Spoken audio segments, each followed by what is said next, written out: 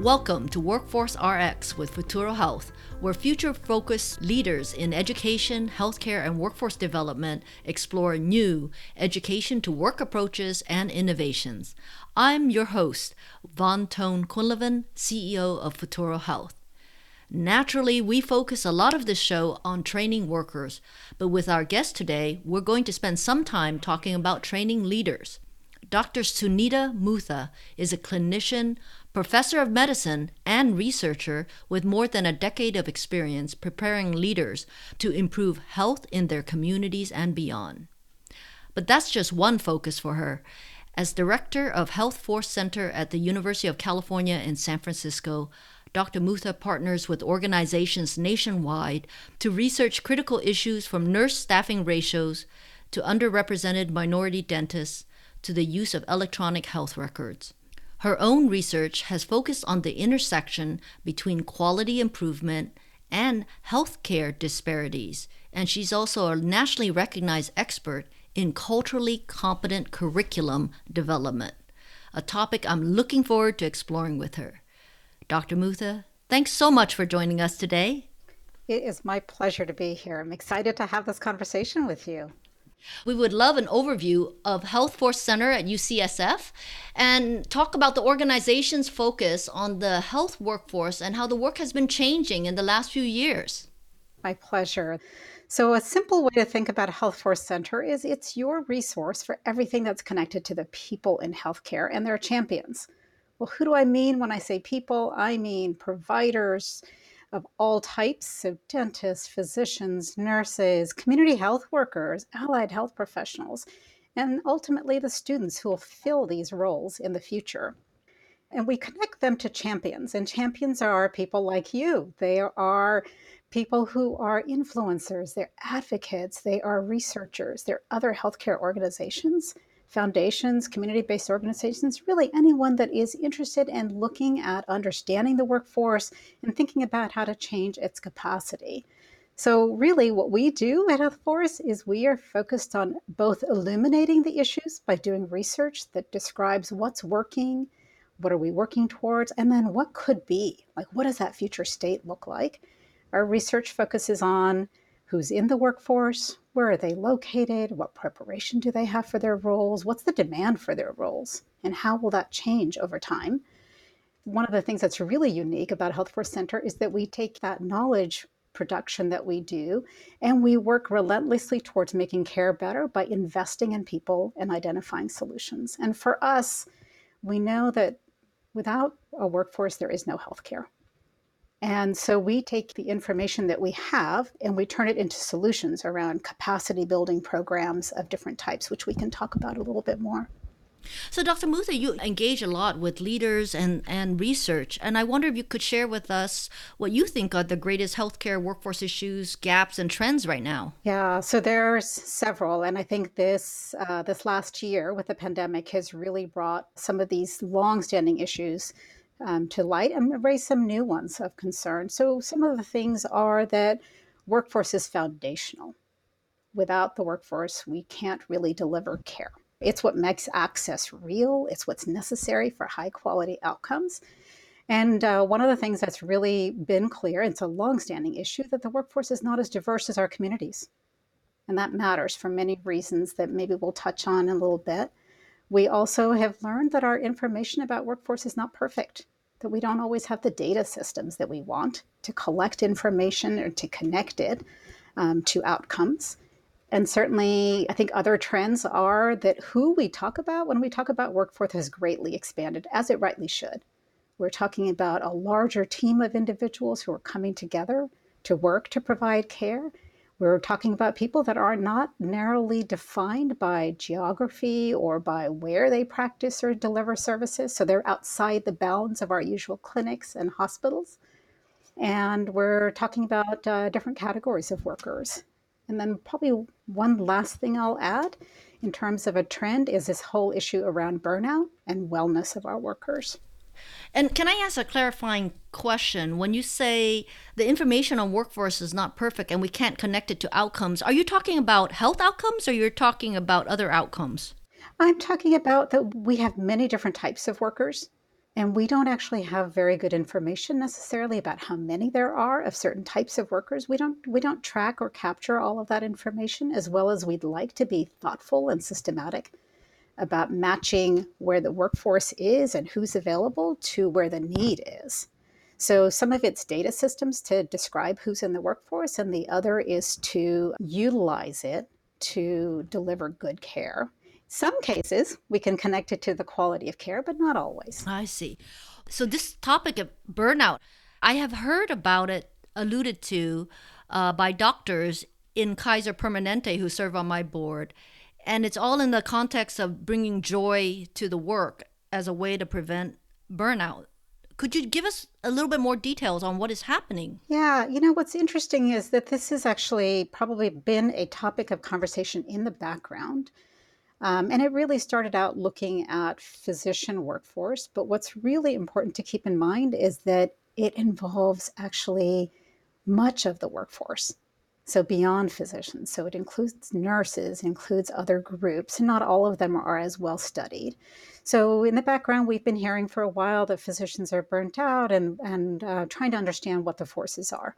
Is it the electronic health record and some of the demands? Is it the demands about other things in the way our system is? Is it productivity demands? All of those things. What's really changed is a recognition, particularly in this year of a pandemic, that the issues are much broader than burnout among physicians, that the issues matter because they matter for health outcomes for patients.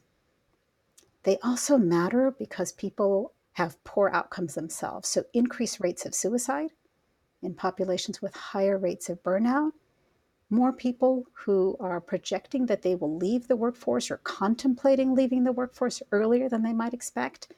And as the data starts to get more robust, we start to realize this isn't one group that's affected.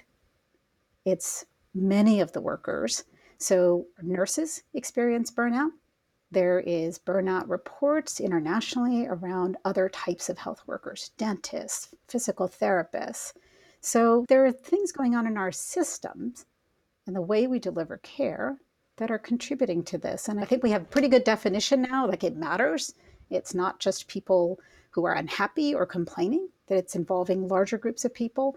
We have some ideas of interventions that seem to be beneficial and helpful at an individual level. And now we're trying to understand, well, what does that actually mean for systems level or for other levers that we can use to improve this issue?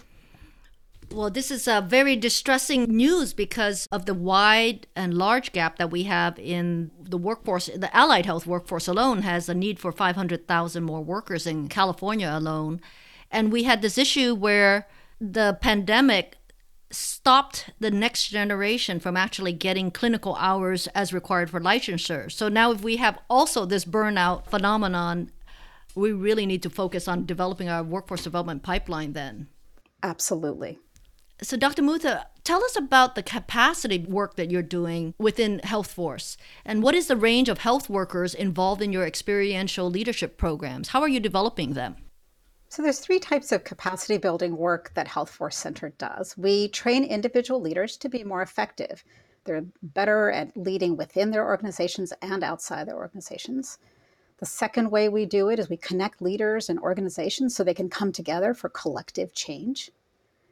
The third way is, as an organization, we consult to organizations to help them identify strategies to enact changes that increase their capacity to understand the landscape and by collecting and synthesizing information that informs solutions. So there are three really big buckets. One really important one to us is the one that you highlighted, right? It's around leadership training. So in our leadership training programs, we focus on the gamut. We focus on proven leaders who are looking to get to the next stage of impact. They want to lead at a larger scale, bigger, with different kinds of risks, or perhaps really pivot from a delivery system to working in a place where they might be directing policy. And we focus on emerging leaders, and we think both are really important. And for us, emerging leaders, an example would be managers, first-time managers. They're the glue that keeps an organization functioning and effective. They mobilize the frontline teams.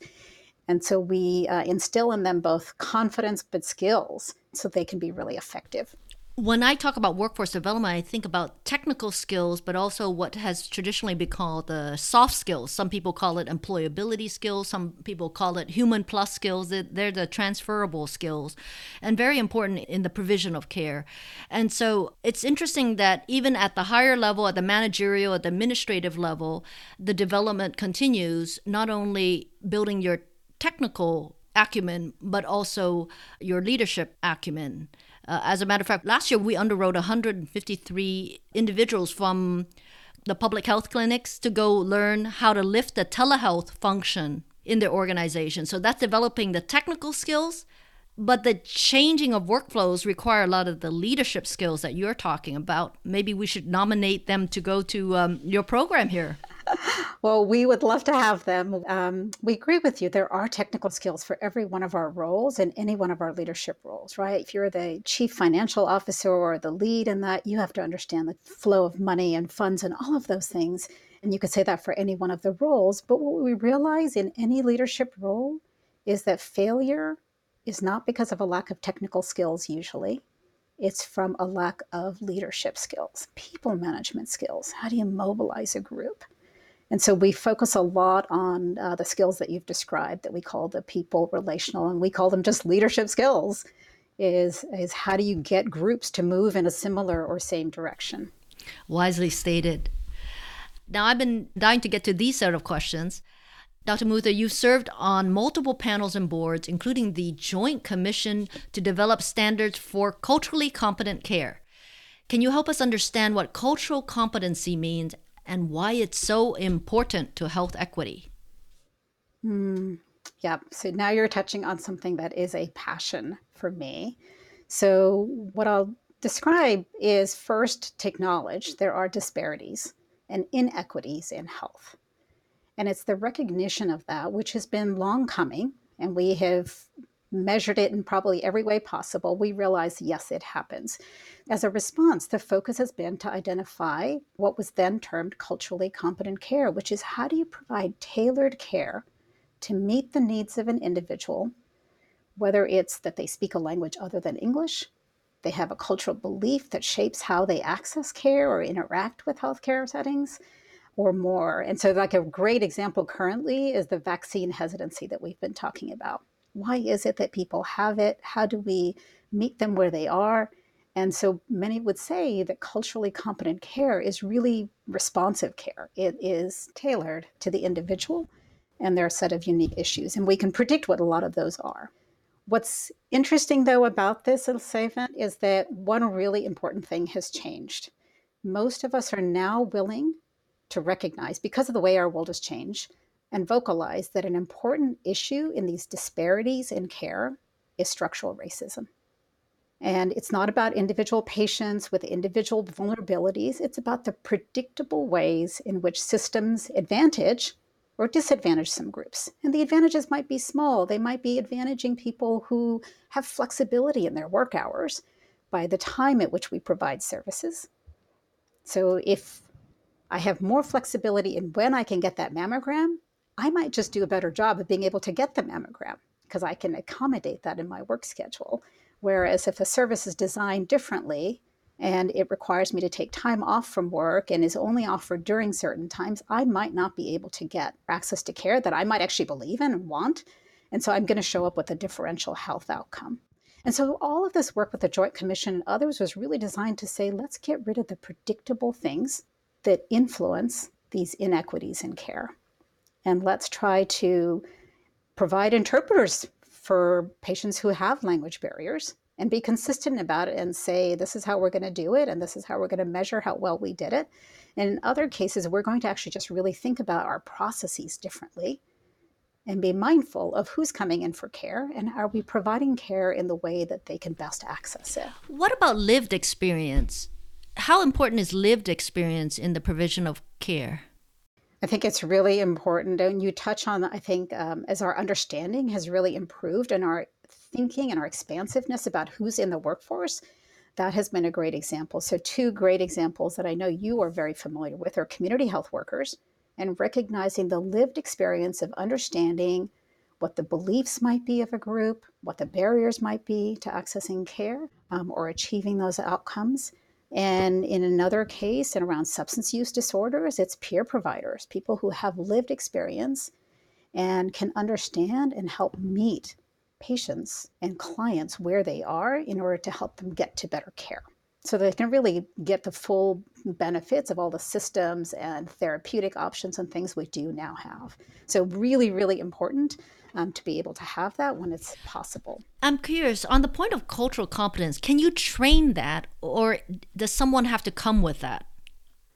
We believe that everyone should be trained in it. None of us is culturally competent for everything or for every group of individuals. And so we really, when we did a lot of our training, we just said, you know what, there are predictable things around the way we communicate that we can actually train people in.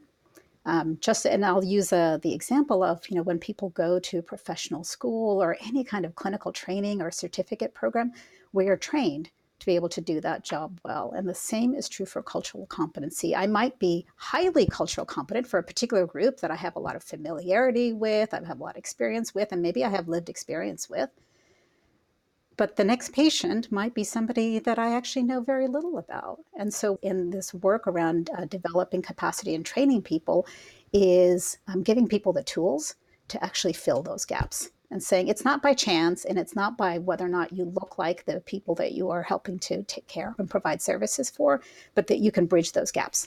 And is this something that you can actually measure and evaluate in a person? Like how would I select somebody or screen somebody in an interviewing process on whether or not they would perform well on cultural competency? Well, there's different ways I think that you could try to do that. We focus on the skill-based piece. So getting back to the earlier part of our conversation, we focus on communication skills. And there are, I think, ways to do that. I think an effective way to assess, well, if you did a training and you allowed people to have better tools to be culturally competent, who better to ask than patients of whether or not they actually are able to perform? Do they connect you with you in an effective way? Are they able to communicate with you in a way that you understand and can follow directions? So yes, you can train to it. You can do process measures to see how effective a training might be. The holy grail is always, and did this get to better care? And we have some evidence that that can be the case. Is it as strong as we'd like? No, but I think we've also realized that as with every complex problem that we are solving in our healthcare systems, we have to use multiple strategies to get to a solution. So training alone isn't enough. We need a diverse workforce. We need systems that reinforce good access, like access to interpreters. That's been, I think, a game changer for us in the last 20 years of really getting rid of barriers that have been problematic to getting good and high quality care. And maybe you could close the loop on this, Dr. Mutha. What's an example of how health outcomes do differ when you have culturally competent workforce? There's a couple of great studies that have actually tried to crosswalk that for us. So one, I'll give you two examples. A more recent example is birth outcomes for Black women. We know that infant mortality rates are much higher for Black women. But when we have care that is delivered by culturally competent workforce, it might in fact be that they're, in this recent study, showed that women whose care providers are also share their background, they're Black, do better. They have better health outcomes. And we think that that gap is that cultural competence piece. We have really robust data around diabetes care, that when there is cultural concordance or language concordance between the patient and the clinician, then diabetes care is better. So I think there's really good data that helps sort of demonstrate that this thing that seems like the right thing to do and a good thing to do for engagement actually leads to better care. Those are great examples of the imperative of getting a diverse workforce. How do you approach training culturally competent skills, and what have you found to be the biggest challenges? How we approach it is we have always said it's both head work, heart work, and hand work. Head work is you have to have a better awareness. You have to understand that there is a problem currently. And so that creates a willingness and a desire to change, to have different behaviors. The heart work is empathy, it's recognition, it's humility. that you may not know everything that there is to know about a particular group, that there may be a gap that is beyond a clinical knowledge gap in really understanding and meeting the needs of a population. And the handwork is there are skills. And in cultural competency, a lot of the skills are around communication skills. But there are also system skill around quality improvement and things like that. I think the biggest challenge for a long time, it was the willingness to connect, I think, the dots between recognizing we had decades of work that showed us that there were differences in outcomes among populations. And then I think we finally just said, okay, we can't just accept that that's okay. So it was overcoming that acceptance to say it can be different, it should be different. So then now let's try strategies to improve it. And we've talked about some of those strategies, training the workforce, getting better diversity of who's in our workforce, expanding who our teams are to deliver that care, and translation or interpreter services. So I think it requires actors at every different level. There's that individual change you have to make. You have to have the humility to recognize you don't know. And then there are supporting structures. Can you give me an example of a supporting structure that you would love to improve? Oh, there's so many. If I could choose one improvement, it would be that our awareness is integrated in everything we do. So let me give you a really pragmatic example. Our vaccine rollout has been challenging for so many reasons, and we think we understand some of the reasons. It might be around knowledge, it might be around hesitancy, it might be experience, it might be questioning the science, it might be these things. But when we look at it from a systems side, one of the barriers for us is we're trying to do two really hard tasks at one time. We want to get the vaccine out quickly, and we wanted to get it to as many people as we can and do it efficiently, right? So we want large spread and we want to do it quickly. So one strategy we've all used is let's reach out to our patients electronically, get them signed on, get them signed up, get them connected to places where they can go for vaccines. Who does that leave out? It leaves out people who don't have online access, who might be monolingual, who might be elderly, and they might be isolated. So in that way, you could look at it and say, well, you could have predicted who you would leave out by the strategies we chose to use. And so that's my example of if I would like to have this embedded in all of our work at all times, and maybe we should be asking ourselves the question frequently, if not always, who does this advantage and who does this disadvantage? In a way, I would imagine your leadership students would be asking these questions of themselves as they think about all sorts of policy decisions and programmatic decisions. What's predictable, who would be advantaged, and who would be disadvantaged? That's a great critical thinking skill. I am learning so much from you during this conversation, and I want to end by asking you the question, what are you working on now that excites you the most?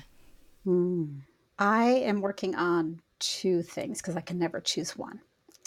Working on really trying to better understand this issue that we talked about health worker wellness, how that's changed with COVID, and what are the systems solutions that we can think of to improve wellness for workers. Is it better pay? Is it mental health support? And the reality is, I don't think there is one solution, but just really looking thoughtfully at those, and then how do we try them? And how do we demonstrate what works well so that we can do it? And the other one, and the part that really I think is a passion project for a very long time, is the piece that you've touched on several times. We have some really terrific leaders that we have worked with. And what's been really heartening and inspiring to see is in this era of a pandemic, when there were so many things that needed to happen and change, is watching these groups come together collectively to be advocates for change and to think ahead about the change that was needed and how to work across silos to help move in the right direction. And so that leadership piece and watching leaders in action and watching leaders really be able to use a full range of tools in their suite of skills has just been fantastic to do. And I think there's just so many opportunities now in healthcare to see more of it, and we need it. We have really complex problems to solve, and we need everyone working together to do it. We do have complex problems. Thank you so much for being focused on wellness and burnout, as well as building capacity for future leaders.